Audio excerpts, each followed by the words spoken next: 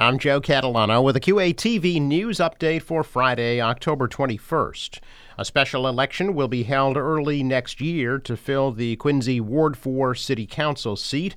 City Clerk Nicole Crispo says nomination papers will be ready on or about November 1st. A preliminary, if needed, would be held in mid-January, with the final election in mid-February.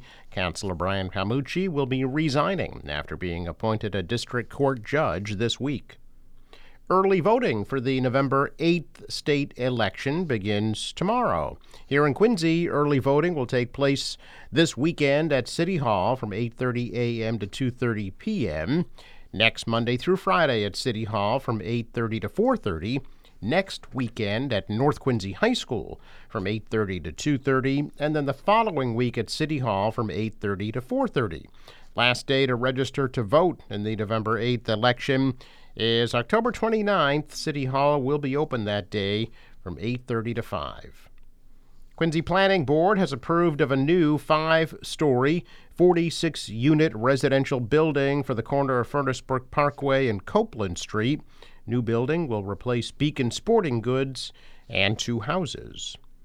Quincy Council on Aging will hold its annual Fall Craft Fair Saturday from 10 to 2 at the Kennedy Center. Local vendors will have their wares on display, and there will be a raffle table with gift cards and baskets. Admission is free, and the cafe will be open. I'm Joe Catalano with the QATV News Updates for Friday, October 21st.